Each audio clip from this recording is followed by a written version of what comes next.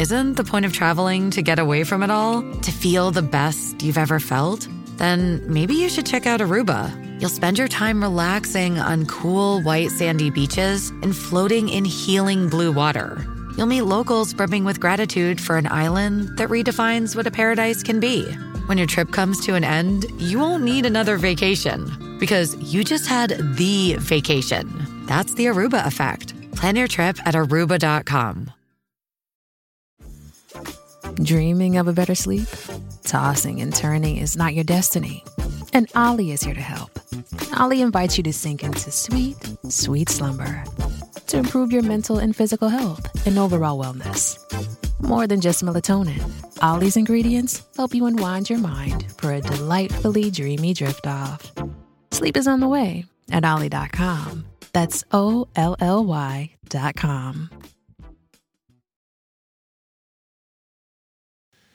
Welcome to another episode of Time to Talk.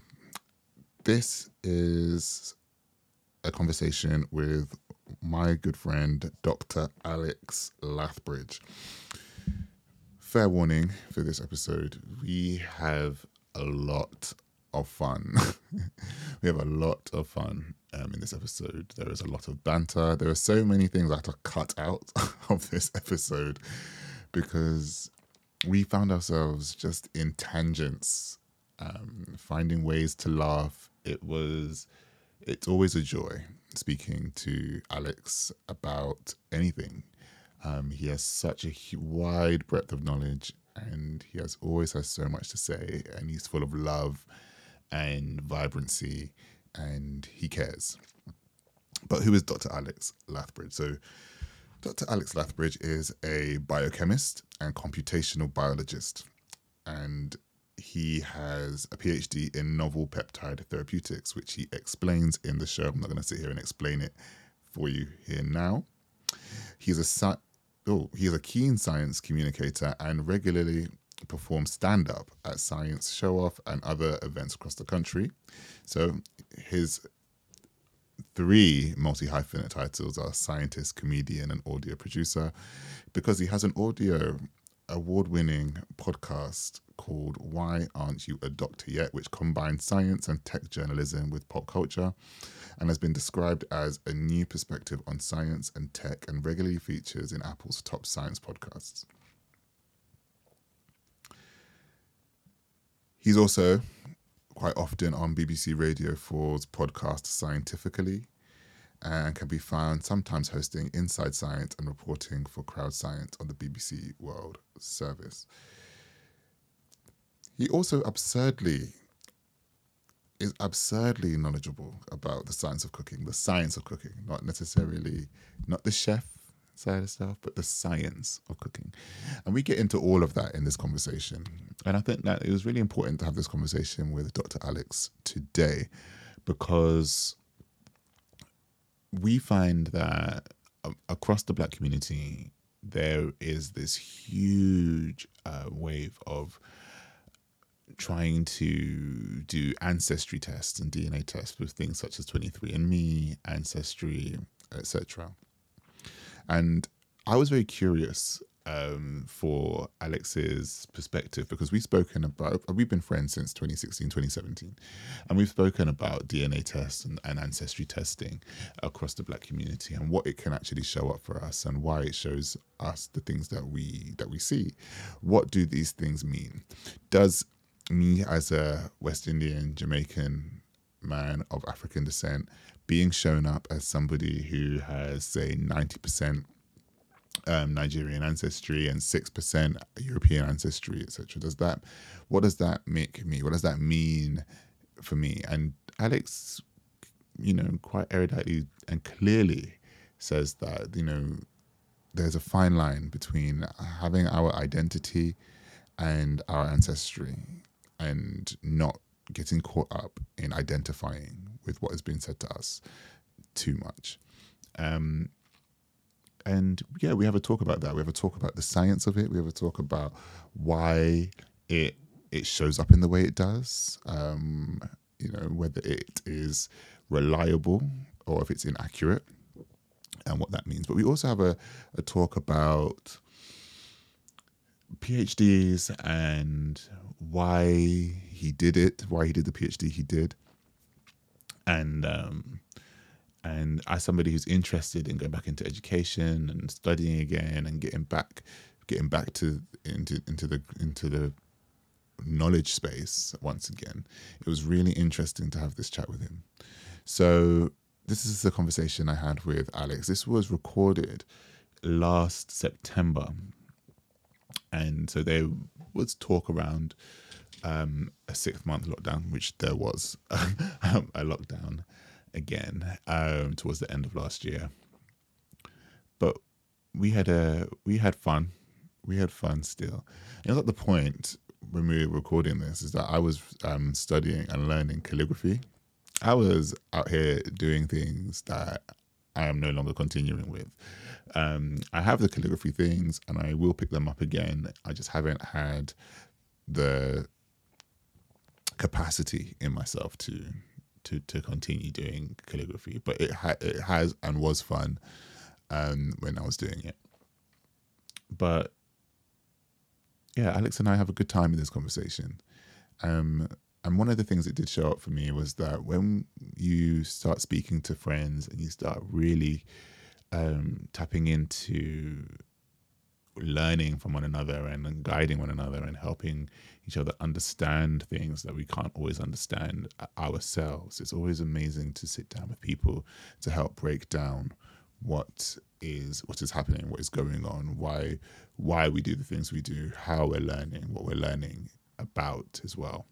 So Alex does break down all those things for us. He's a really funny guy, and I would say go and check out his podcast, Why Aren't You a Doctor Yet? And he co-hosts it with his friends Hannah, Suhail and Oz, and they take deep dives into the world of science and technology. And I think the latest episode of this season that they've got is about the science of heartbreak. So head over to Why Aren't You a Doctor Yet? And as ever, drop a review, rate the podcast, share it with the people that you want to share it with, and let's get into this week's episode with Dr. Alex Lathbridge. Welcome, Alex, to Time to Talk. Another Alex on the show with me. You guys can't stay away. No, basically my goal here is essentially it's a military coup, a one-man military coup. Mm-hmm. All right. After I absorb this podcast, I'm going to go on and absorb every other podcast with Alex as the host, and soon I will be the only content maker with my name. That's the goal. You'll be the only Alex living. That's my the only Alex creating content. The other Alexes who are doing other stuff, they can live. But basically, SEO is really difficult to do. So that's what I'm here for, really. Right. You know what? When it comes to SEO and everybody, you know what? Slight tangent.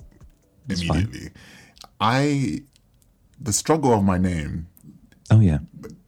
Is that it is the most English name. So you go into Instagram and you type in just Alex Holmes, and there's just many. Exactly. There are many black ones, which makes it even worse because you're like, I'm one of a few.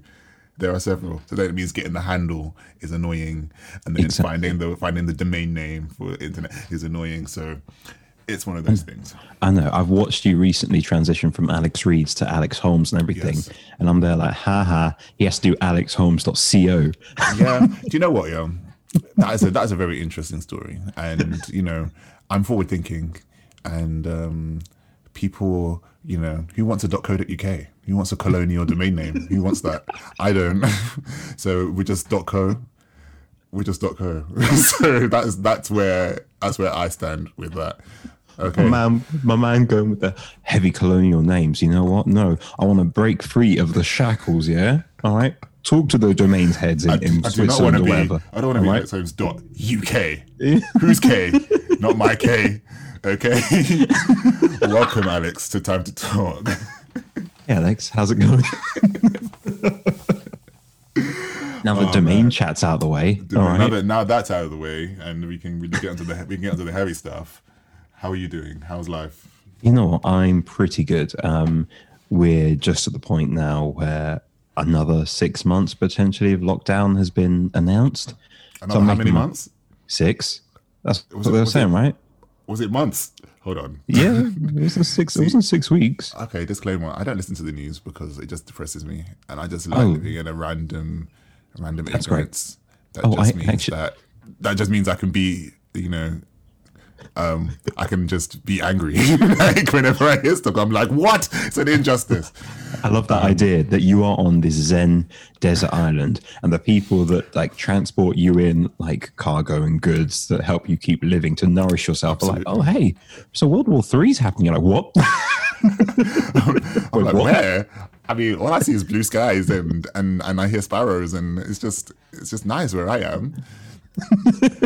but apparently Corona only survives past 10 p.m. at night, so I'm actually getting annoyed. Let me take off my amateur epidemiology hat, but okay. So we're entering into another 6 months of this.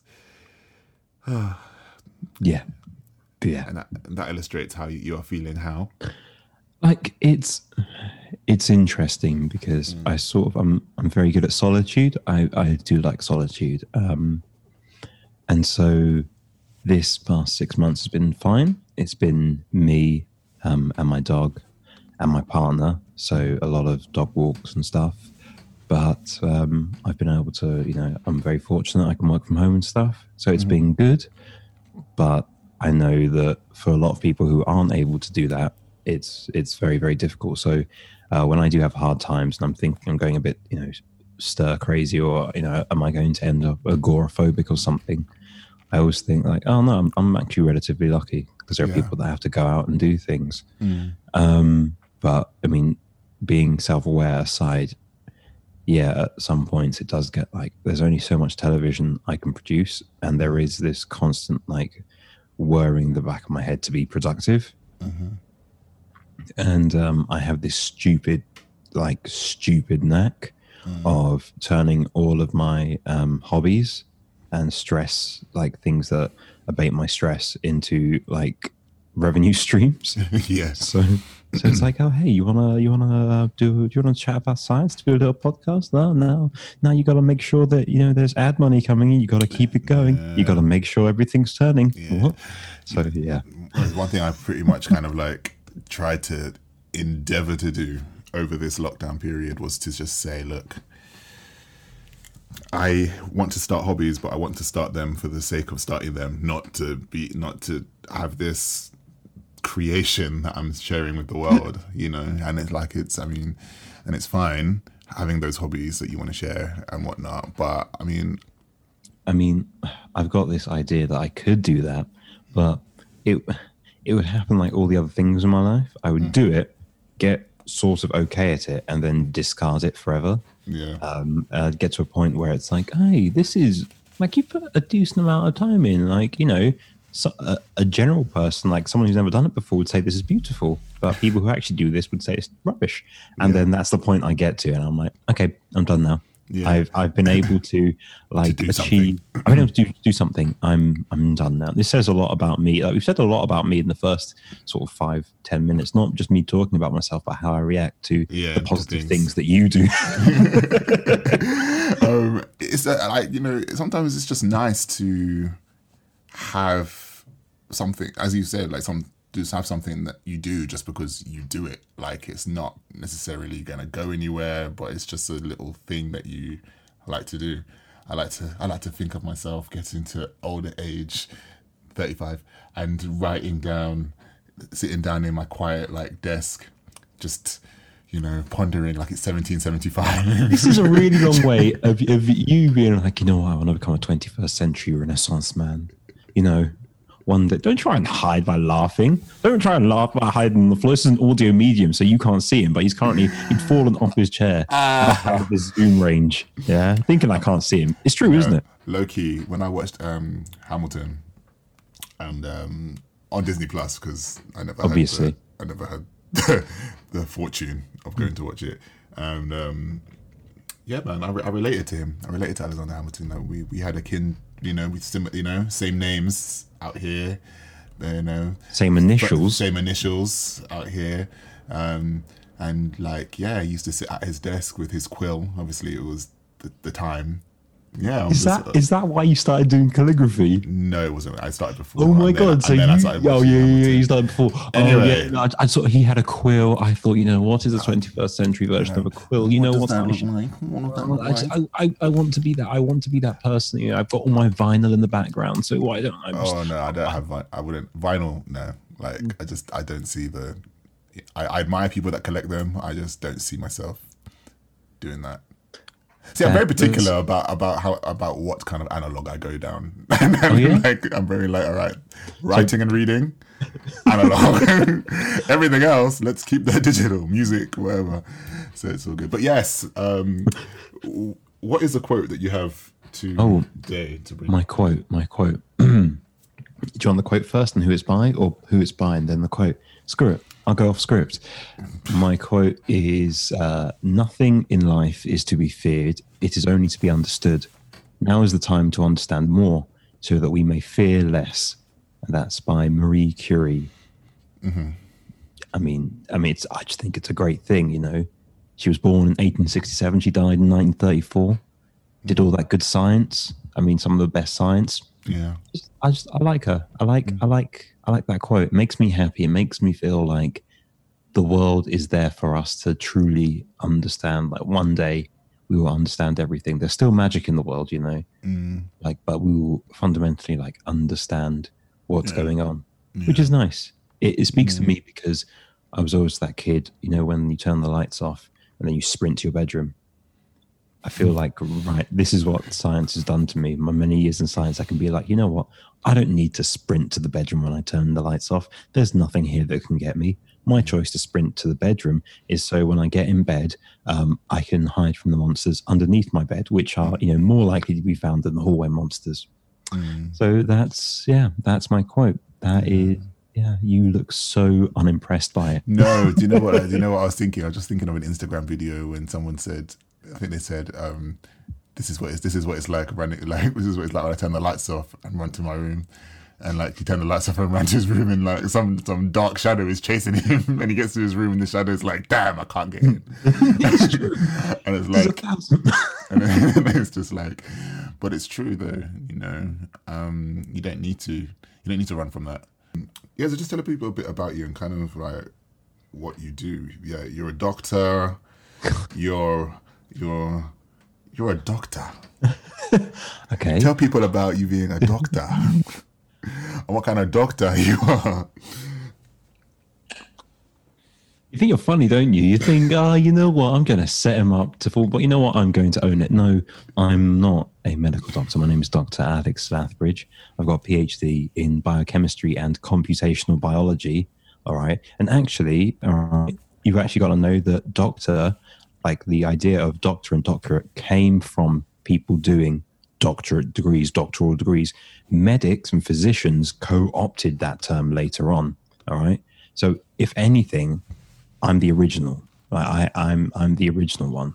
All right. You're the original doctor. Yeah, exactly. It's like when people buy, I don't know if you ever had this, where people would buy like really nice fake Nikes, and then eventually the fake ones would become more in vogue than the real ones, just from like critical mass. Yeah. And so then you're like, but no, mine are the real ones. Mine look nice. Doesn't matter if they're real. The other ones look nicer. And like, oh, damn.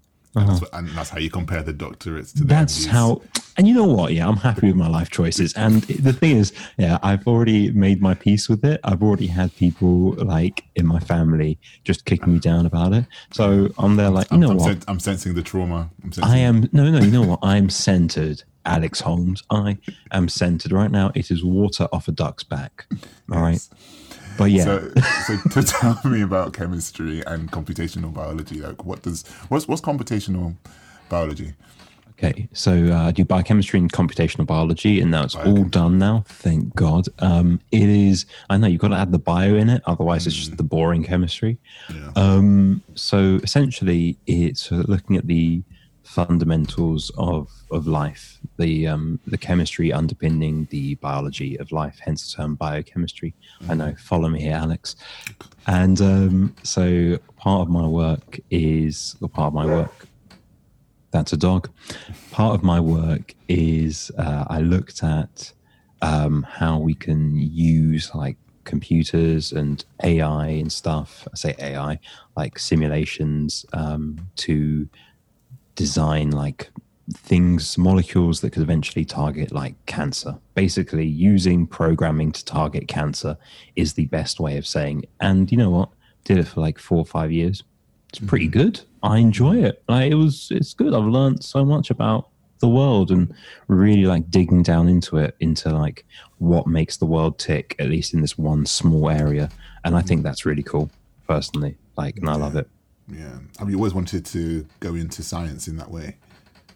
What was the thing that kind of sparked you? Because I mean, personally, to me, like PhDs weren't necessarily something that was an option in a sense. Whenever you think of a doctor, you think of a medic, you think of a physician. You don't think of it in an academic sense, or even just scientific, until you get a bit older, and then you start to think of it, distance yourself from it a little bit. So, what kind of put you on that path? I was always a stupidly curious kid. Yeah. Like, you know, those kids like, oh, he's just a bit bright and curious. Oh, it's just, you know, he's quite curious. No, like this child was curious with a death wish. So, you know, in order to see how things work, I'd be like, oh, you know, on plugs, you've got the earth. And, oh, what's this little plug socket? Why is it like, you know, you've got to poke something in there for the rest of it to show up. So that's how you can electrocute yourself. Like I took it to levels like, you know, when I was like 13, 14, I just thought about this recently because it's one of my favorite scars. I don't know if you can see it. It's on this finger. You probably can't. But like that little bump here, like a little burny bump here. Mm-hmm. It came from when I was like 13, 14. Do you remember the website Instructables? It's still a thing. Okay, basically, in like the mid to late 2000s, it was like it was a terrifying place to be, essentially, because you could find all manner of like wild stuff there. And I learned how to make a taser glove. Like, have you ever seen the Boondocks? Yeah. Yeah, you know, there's one episode where Huey has a black power fist.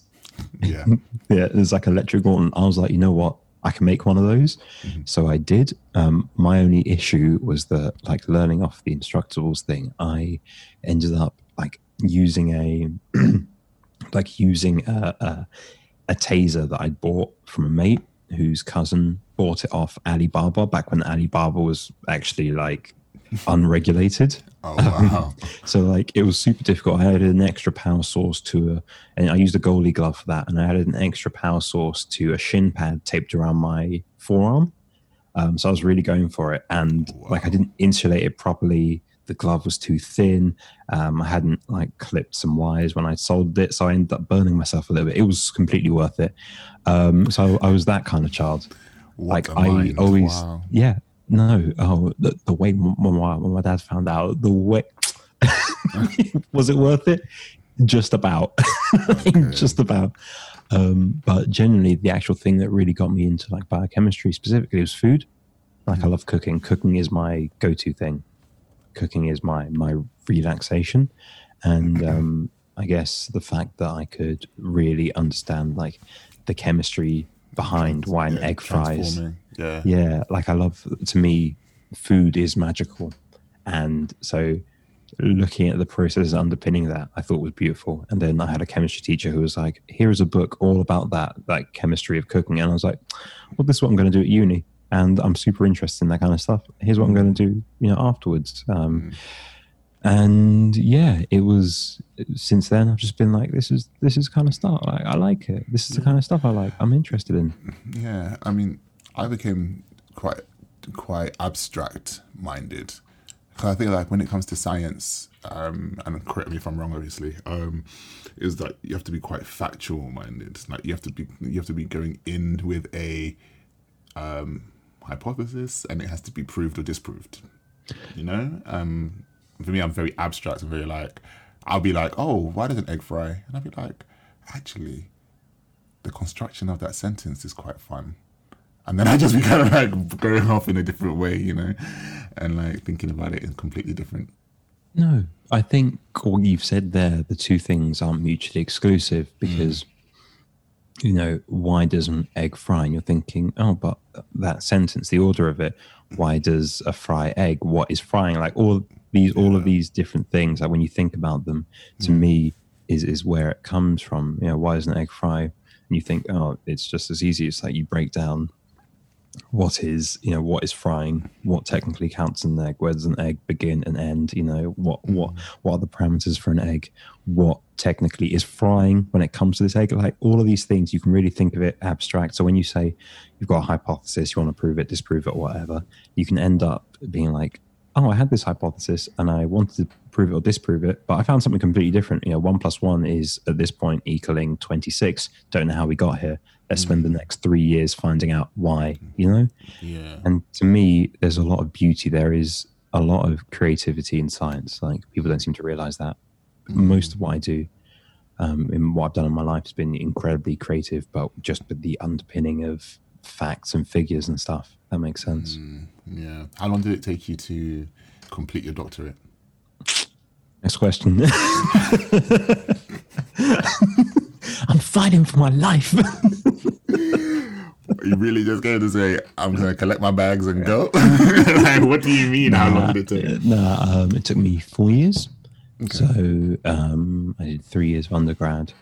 I worked for a year and then did 4 years of PhD. So that is 8 years of my life, and 5 of them in there where I could have been earning. I should have gone and worked in the city or something. I could have earned big money doing things, and then I'd be happier in life. I'm kidding, of course. That would have destroyed my soul because that's the kind of person I am. Yeah. Do you ever think that it's like if you're suggesting to somebody to do a doctorate, and is it better to do it straight off the back of uni, or is it something that you think people can do at any point, or is it better to do after? Or go live life, and go enjoy yourself, because afterwards, I'm not going to say trauma you're left with, but it's grueling. It knocks you down, and it puts you in a position where you. Like it'll kick you in the head, and you'll still be thinking like it's my fault. Things didn't work. It's my fault. Maybe that's just science. But no, like when I was working in the lab, I had people who were like 30, 40. Like some places in department, some people were older, like 50. And then one person I think just graduated. They were like 60. So you can do it like whenever you want. I think the older the better, probably, because you have a better mindset, your head's screwed on a little bit differently, and and you can often find like just funding and money, so you don't have to pay for it out of pocket yourself. But don't do what I did if you're black and go to the middle of the West Country, Bath, because no one can cut your hair. You can't buy Maggie Cube, you can't do anything, and people will say that you're okay, this is a very niche thing. You can cut it out completely if you want to. But I had to actually explain to these people that kissing your teeth isn't tutting. Oh no, okay. Because I was like, I had to explain KMT, like, kiss my teeth, and they're like, what's that? I was like, and they're like, no, I think you mean tutting, and I was like, I think you mean fuck off. So I had to like go and find a sociology paper for them. I was like, no, a sociology paper from the University of Essex to be like, no, look, here is a linguistic analysis of kissing one's teeth. Suck your mum. Next. Yeah. Oh my God. But you could have gone over to Bristol and got your Maggie. Yeah, but you know what?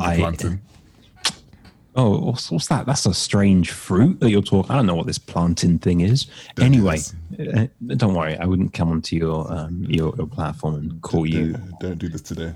No. Because you know how I stay. You know how I stay ready. So we're not doing this today. But yeah, no, you could have gone to Bristol. I did. But do you know what? It's very, very difficult when you're already tired from a day of stress to be like, let me go to St. Paul's and get my hair cut. And yeah. Also, driving Bristol's long, man. I hear that. Right. So Okay, so I mean, we've spoken quite a bit before, Yes. just over the years, just about Since 2017, I'm sorry. Since 2017. We have spoken about this since 2017. Oh my god, it feels such a long time ago. Like, shush. Over the years, we've just been speaking about ancestry tests, and you know, this is quite a contentious topic for many reasons. For Black people,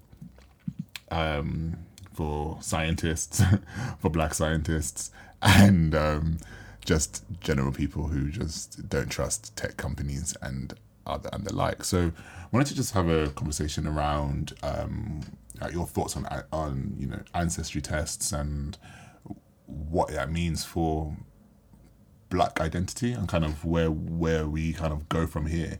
So when we look at ancestry tests, and you know, when I set up this question, it's more of a look at the 23andMe's, the ancestry.co.uk or ancestry.org, whichever one it is. It's okay. We're not here for colonial domain names. We're not here for colonial domain names.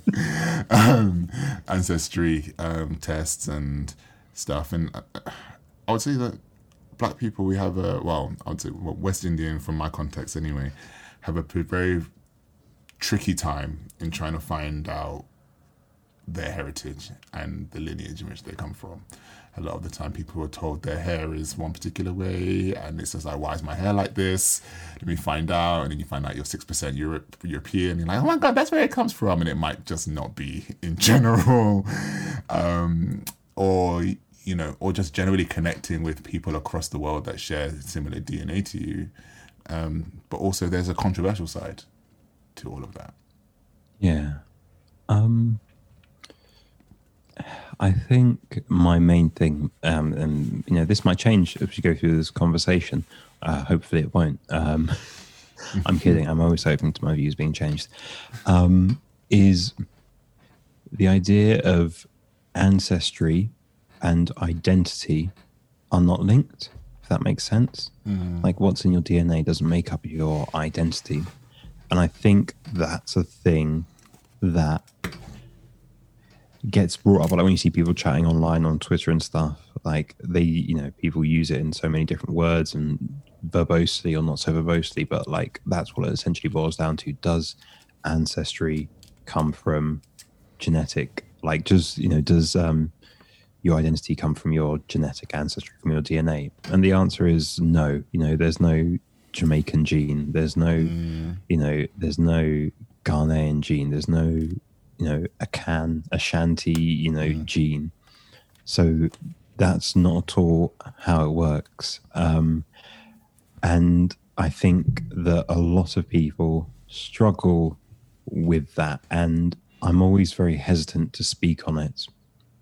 I'm happy to speak on it. I like speaking on it from the perspective of a Black scientist, but I struggle to speak on it because, you know, I'm Ghanaian, like, you know, my parents are from Ghana. You know, I can go to Ghana and be like, this is where my family from. This is where my grandparents, you know, village is. This is where, you know, where my dad's from, like all of these different things. So I'm very fortunate, very blessed in that perspective. Whereas I guess from your perspective, like linking back to Africa, and it's always done in this very romanticized way, which always scares me a little bit. But, you know, I imagine that for you, it's quite a different relationship and stuff, being sort of West Indian. You know what? And being from Jamaica, it's just like, we're very aware that we are African Caribbean. Like, we are of African heritage in the Caribbean. That's just a very clear thing for us. And where I can go back to my granddad's village, town, country, wherever it is, like I can go back there and I can kind of trace back to how he grew up and then how my great grandparents grew up and whatnot. It stops at a particular point because the what's the word? The trail just kind of runs thin. So we have no idea when we got to the island we could have got to the island at the end of the 18th century, and probably only ever been there for like 2 generations before we started to be trailed off. I mean, trailed off, like we can be kind of registered forward. But then it's just, and then what? Like, so if it's 2 generations, then where exactly is this coming from, you know? And or how long have we been on the island? You know, have we been on the island since like 16, whenever? It's that kind of stuff. And so that's what makes it tricky. Yeah, like I can say I can relate. I can't relate to that because my relationship with my ancestry is much more, I say, linear. Like it's easier for me.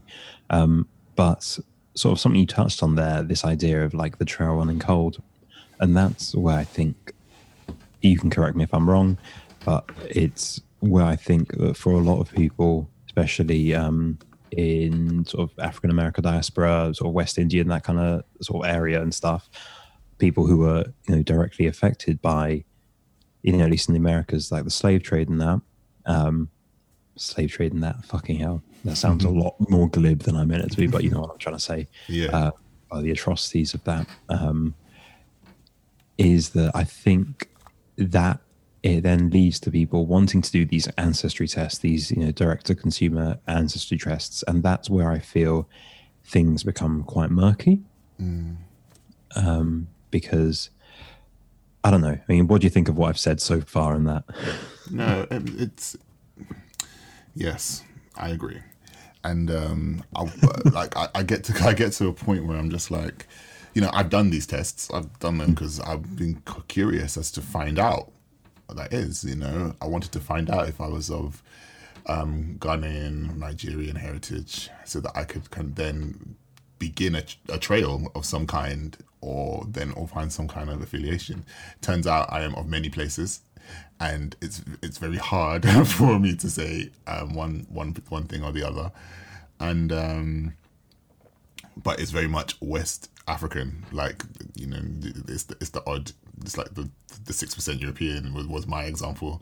It's like the one bit, but it's that level of, yeah, we are led to kind of try to find that sense of connection and that understanding with who we are and ourselves through these companies that can then harbor our DNA. And, like, you know, I've watched a lot of dystopian films and read quite a few dystopian books, and I don't want to walk down the street in like Sydney, Australia, and see me just someone that looks like me cloned. Oh, a clone!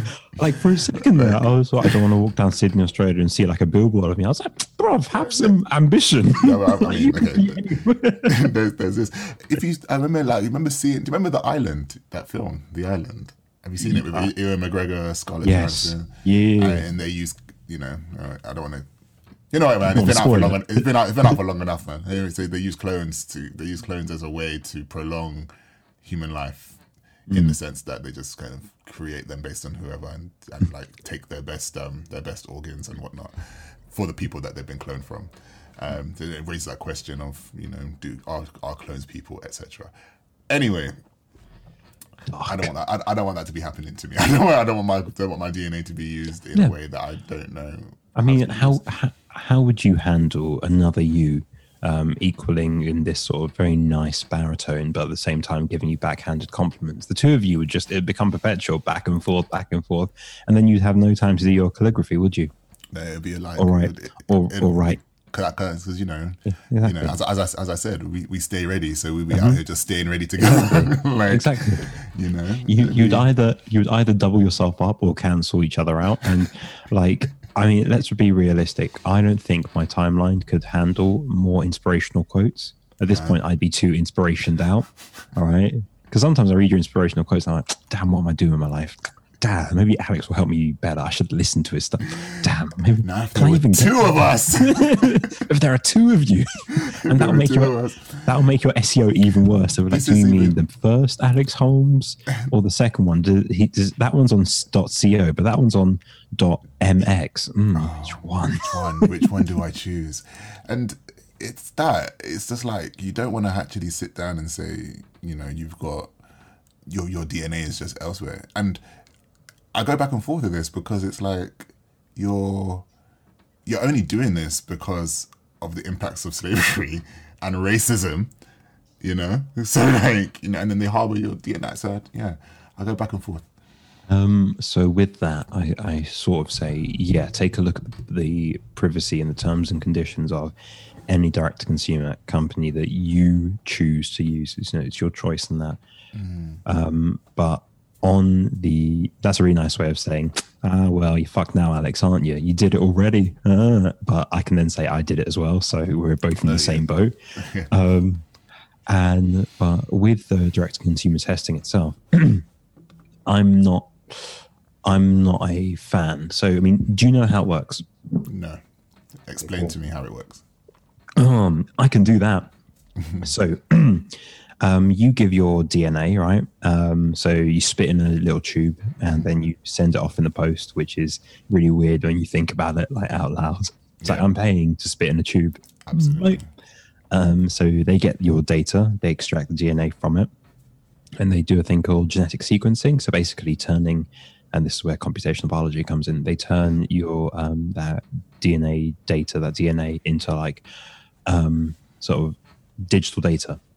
And so then what they're able to do is take your DNA, like the digital data of that, and they're able to cross-reference it with a reference database they have, right?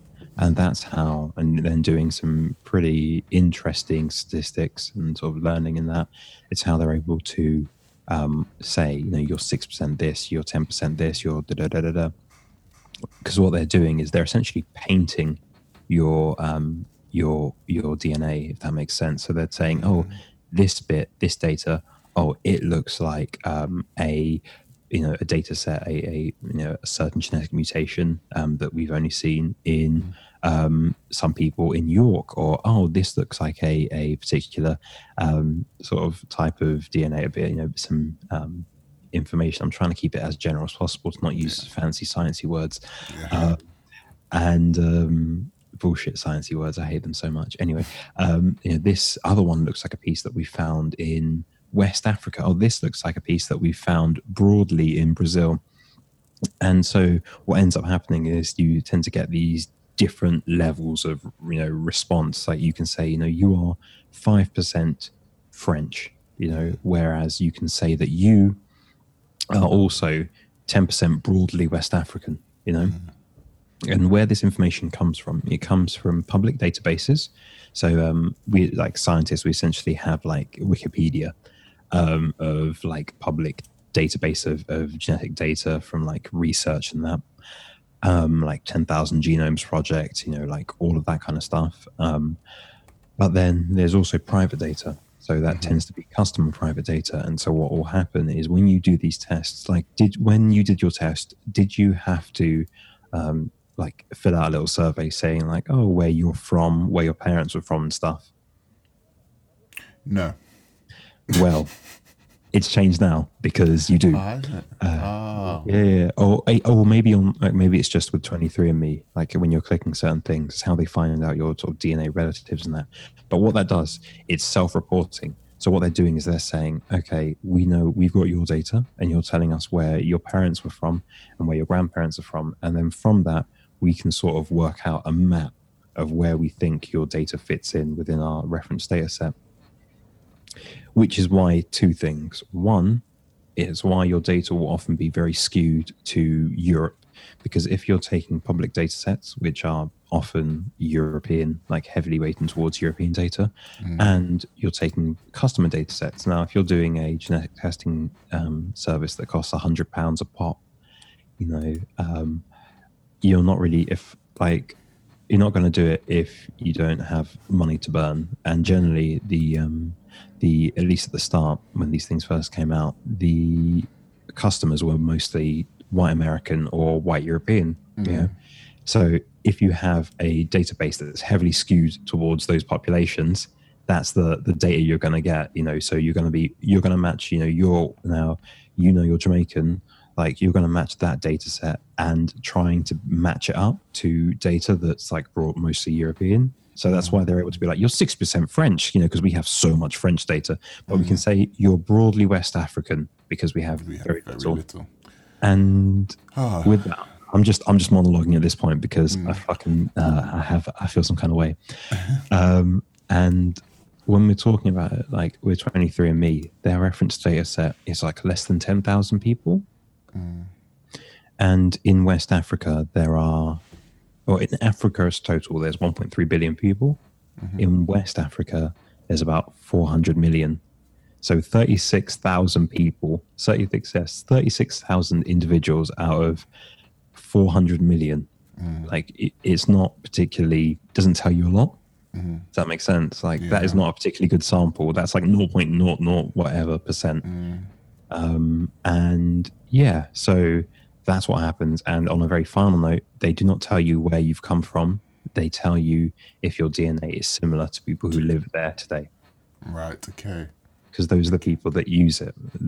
You are similar to other people who have taken DNA tests, whose DNA that we have currently. So we are not exhuming the bodies of people's grandparents to take their DNA data. We don't have great grandparents' DNA data. We have the data from now. So we are saying that you, Alex Holmes, are, you are not 6%, but like we're able to match up some of your DNA to people from Nigeria, particularly Yoruba people, based on people who live there today, who have also done this test. Does that make sense? Yeah. Basically, it's kind of like, it's a bit of not nonsense, but you need to go in knowing what you're getting. That was like a 2.5 minute.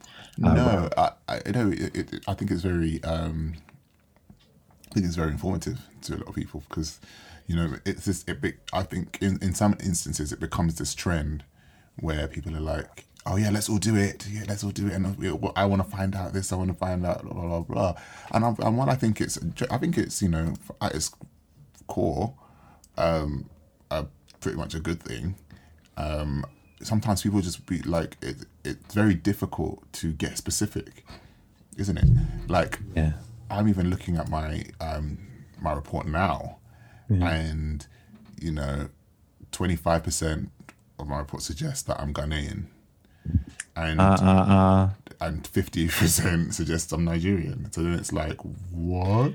So is going on? So it's a bit like West African is like 83%. I was going to say, are you on the website right now? I am. Okay, I'm going to load up the website as well. And we get to do a fun thing with statistics. Bear with me for a second. Okay. Right. I'm going to log in. Hopefully I'm not wasting your time with this. I love the interval music that you just created for this show. Come on, sign in. Oh my God. Okay, right. So I'm looking at Ancestry. If you want to load, that would be great. If you could, that would be wonderful. Right, view your Ancestry composition. Great. Sick. So you've clicked like view your Ancestry composition, right? Yeah. All right. Now, let's see. Once my loads, I can tell you. Yeah. So if you... where is it? Now, if you scroll down, it'll tell you, it'll say your ancestry composition, your chromosome painting. That's what I was saying about them sort of painting your DNA, saying like where this bit fits in. Are you on that section? Yes. So do you see on the left, it says change confidence level? Yes. So click it. What does it say currently? 50% speculative. That is speculative data. So that is statistically, Now, if you take it up to 90% and 90% conservative level, which is actually quite rigorous, what's it saying now? It's sorry, it was doing something really weird. That's all right. Oh. Yeah, it's changed a fair bit, hasn't it? Yeah, it says 11% Nigerian, whereas 7% before, Ghanaian, and there we go. It says 44.7% broadly West African. See? That is the actual thing.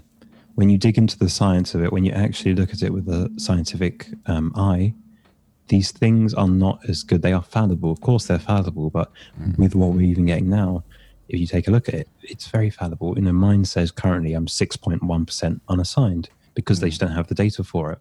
You know, and so with that, that's your first insight. And anyone listening who's ever done this, please, if you've done 23andMe, go on there, look at change the confidence level. So yeah, that is a thing. And I think my issue with this, you know, like you say, people are like, oh, let's all do it together. Let's all do it together. It becomes a point where, especially within, you know, African diaspora communities, you know, you are selling identity.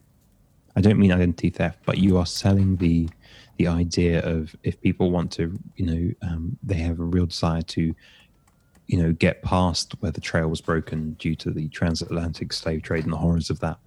You know, they want to reconnect with Africa for whatever reason that they have.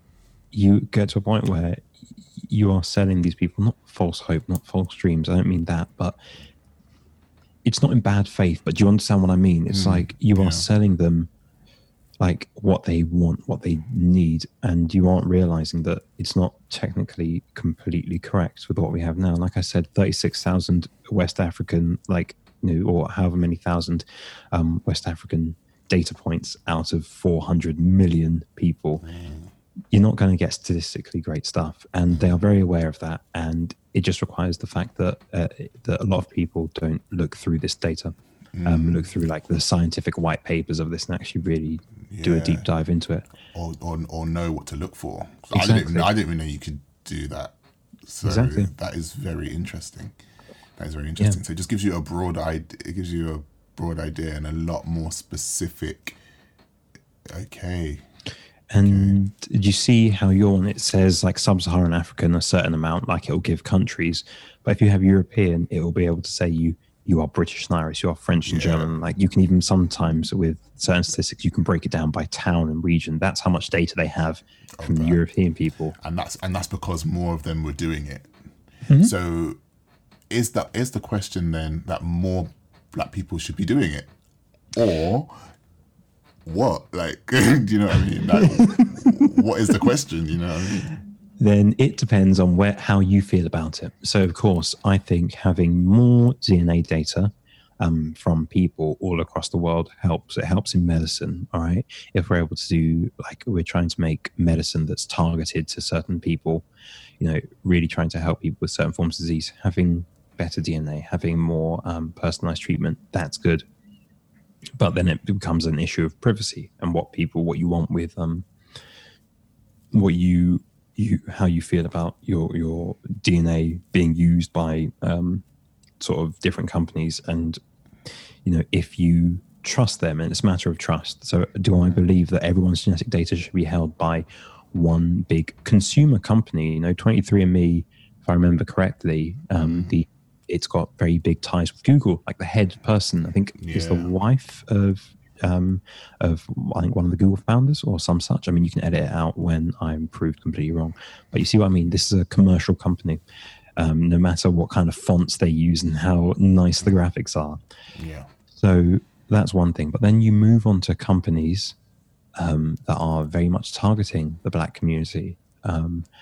And that's where I feel it becomes a bit more predatory.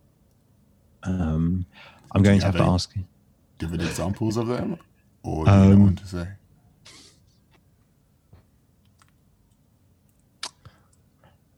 You know what? Let me not say. Okay. I'm not going to say anything because libel, and your boys here trying to get that that science broadcaster money, you know, a world service and that. So let me not mess that up. You know, if you like me, you'll like me on BBC Radio 4 Scientifically and BBC World Service. I hear you. Yeah, thank you. Just so I had to get that out there. So there are certain companies that say that they are going to give African Americans a chance to rekindle, to reform their relationship with Africa. Mm-hmm. Cool. They do that not with the way that sort of 23andMe gives a statistical breakdown. they give you in the form of a certificate saying that you are from here. You are from, no, some companies do it, giving a form of a certificate, some libel. And the companies that do that, you then, that's a difficulty. You do not get the breakdown. You just get someone saying, you are this. We've done the research. You are this. Right. But these tests can sometimes cost more than the like 23andMe or other ones. I'm not trying to be a 23andMe shill. I'm just, this one we're currently looking at, like Ancestry and stuff. Some of these tests can be up to £300. And they'll say that they are only looking at one side, your maternal side, and then they'll look at your paternal side for another 300. You see what I mean? And at that point, you are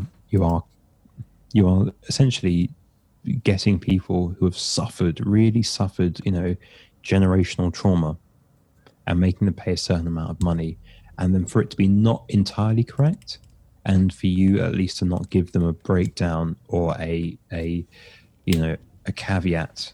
A real big caveat, I feel, is that for the companies that do that, it can be not acting in bad faith. I don't even think they're acting in bad faith. I just think it's a very difficult situation, because even the ones that say, we have the largest black data, an African database, even if it's 50,000, 100,000 people, 100,000 out of 400 million people who live in West Africa is not a lot. If we think West Africa is a place where a lot of the slave trade took place, where people came from.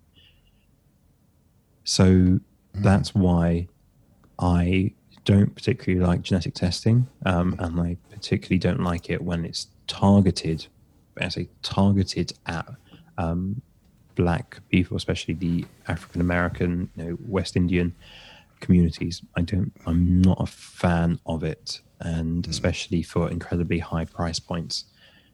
How can you put someone who's already suffered so much and then tell them, if you pay this amount of money, we will give you essentially an identity? So you are selling an identity. You're saying, from this ancestry, you are this identity. Like, Alex, if I say to you, you are 11% Ghanaian, are you instantly gonna come to Accra with me and we'll do full kente? I'll take you to Chop Bar like you are. Is that what you're gonna do? Are you? I mean, apart from that, but are you gonna say, you know what?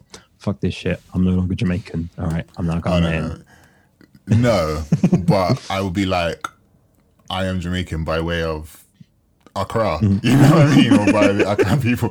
You know what I mean? But like, no, I see what you're saying. I get what you mean, and it's just interesting what you said at the very beginning about ancestry versus identity, and getting to that point. And so many of us just feel so lost. I mean, and yeah, I'm speaking broadly, projecting my own feelings on everybody else. But you feel lost because it gets to a point where it's not enough, and it's like you've got a lot of European people who can when I watch things like So Who Do You Think You Are? I hate that. And like, I don't mind. I love watching it because I like stories. I like seeing how people get to where they end up getting to, right? It's when my heart kind of like does this thing. I think it's called a palpitation. When it's like, I wouldn't know. I'm not that kind of doctor. You're not that kind of doctor.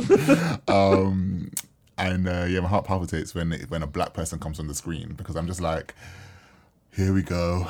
They're gonna be from typically London. They're gonna get the test done. They're gonna go to where their parents are from, which is Jamaica, Grenada, Barbados, or wherever. They're gonna get a bit of information. It's gonna trace it back to a white slave owner, and then it's gonna probably just be like, stop there, and then they're gonna go a bit further back. And it's going to be very shaky birth certificates, very shaky marriage certificates, very unclear names, very unclear everything. And then it's like credits. Credits. I've made peace with where I'm from. We knew that we were from the West Indies. You know what I mean? We knew this. Yes, we didn't know specifics with regards to the lineage and stuff. But then when I see people like, I'm not gonna name names, but when I see certain celebrities, and they go, Reggie Yates, in it? Not him. But when I see like white celebrities go in, and they are now Danny Dyer, and they go to the 1800s and they see portraits of their grandparents, their great great grandparents, and then they go to the 1700s. There was one that even went back as far as like 14 something or the other, and I was like, that is remarkable that you can go that far in general. I just find it all a bit not unfair, but yeah, no, it's completely unfair. I think the fact is your identity should be a part of you. You know, you should be able to say where you've come from. You should be able to, you have that, you know, if it's something that grounds you, something you want, your own history, that's something you should get.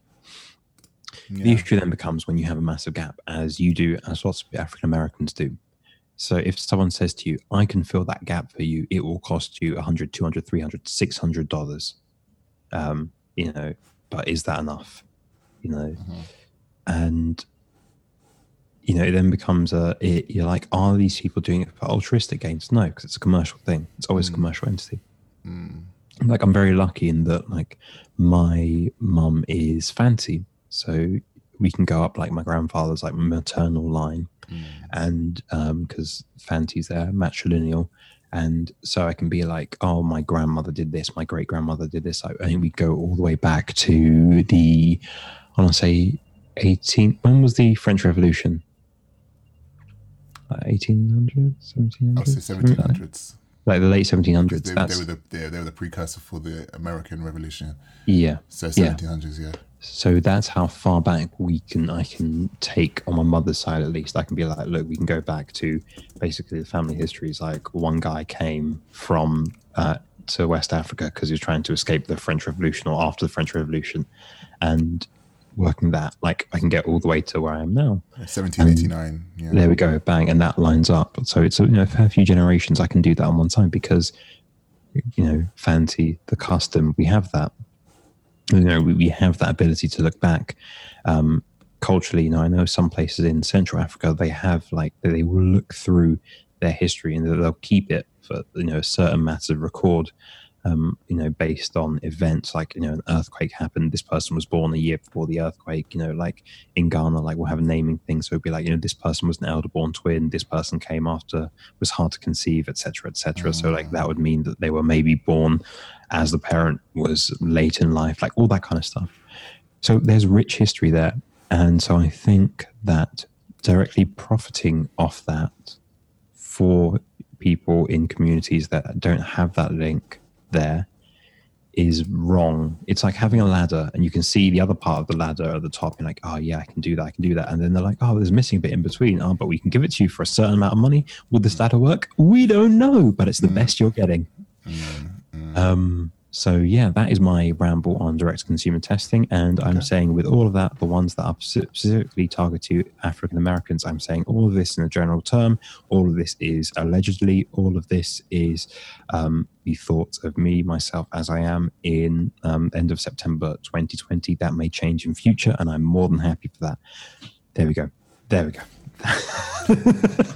Well, thank you for that. And I think that, you know, and I think that there will be some clarity and like for listeners as well. And, you know, it's something that is so pertinent to the Black community. And that's the only community I can really speak from. But just for everybody involved in general, just kind of like wider understanding about where we're kind of placing our DNA and just the wider reasons why we're doing that. I mean, I can tell you something quite interesting, is that you, going back a certain amount of generations, will not have the same DNA. You can necessarily not share DNA with people that you're related to, if that makes sense. So if you think about, you get half your DNA from your mum, half DNA from your dad, and depending on how that's split, every generation, you can go back a certain number of generations, and that could be your great grandparent, and you not have any DNA that's shared with them. Does that make sense? It's like a very interesting way of thinking about that. And so I think that really makes you understand that genetics and genetic data does not mean identity.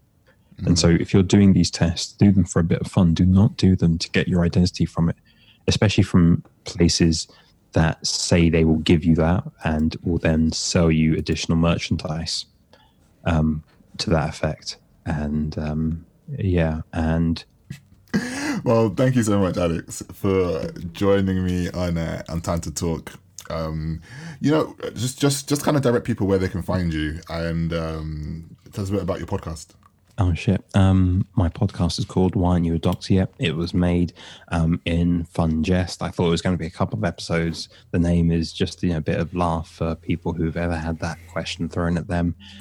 It's science and tech, but like witty, and it's like if you like science and tech podcasts, but you don't like them, it's fun. We talk about genetic testing like this. We talk about coronavirus from the perspective of people who are actually going to have to be key workers at some point. Like all of these things not done in a very talking down to Black and Asian cultures and that, and saying you people are ignorant about things. We actually look at these things from a really wider view. And it's honestly a lot of fun. I enjoy it, and it's been very difficult to produce content during COVID. But that being said, you can also find me on Twitter. I'm at Thermoflynamics. Please just put the my @ in the show notes, Alex, because I'm not going to spell it. You can find me on Instagram, the same place. You can also find me on alexsathbridge.com. You can see me or hear me on BBC World Service on the Crowd Science podcast, and you can hear me every week or so on the BBC Scientifically podcast from Radio 4 and on BBC Sounds. And just come say hey, what up? Amazing. Well, thank you again for joining me on the show. How much I appreciate you, even though we be attacking each other. What attack? When was this attack? We'd be attacking each other. You got to remember. You You'd be attacking me. What you got to remember is that as a Ghanaian man, British Ghanaian man, been brought up in a certain way, and this isn't attacking. This is witty banter. All right, this is fun. It's all love. It's all love. All right, you can stop recording now.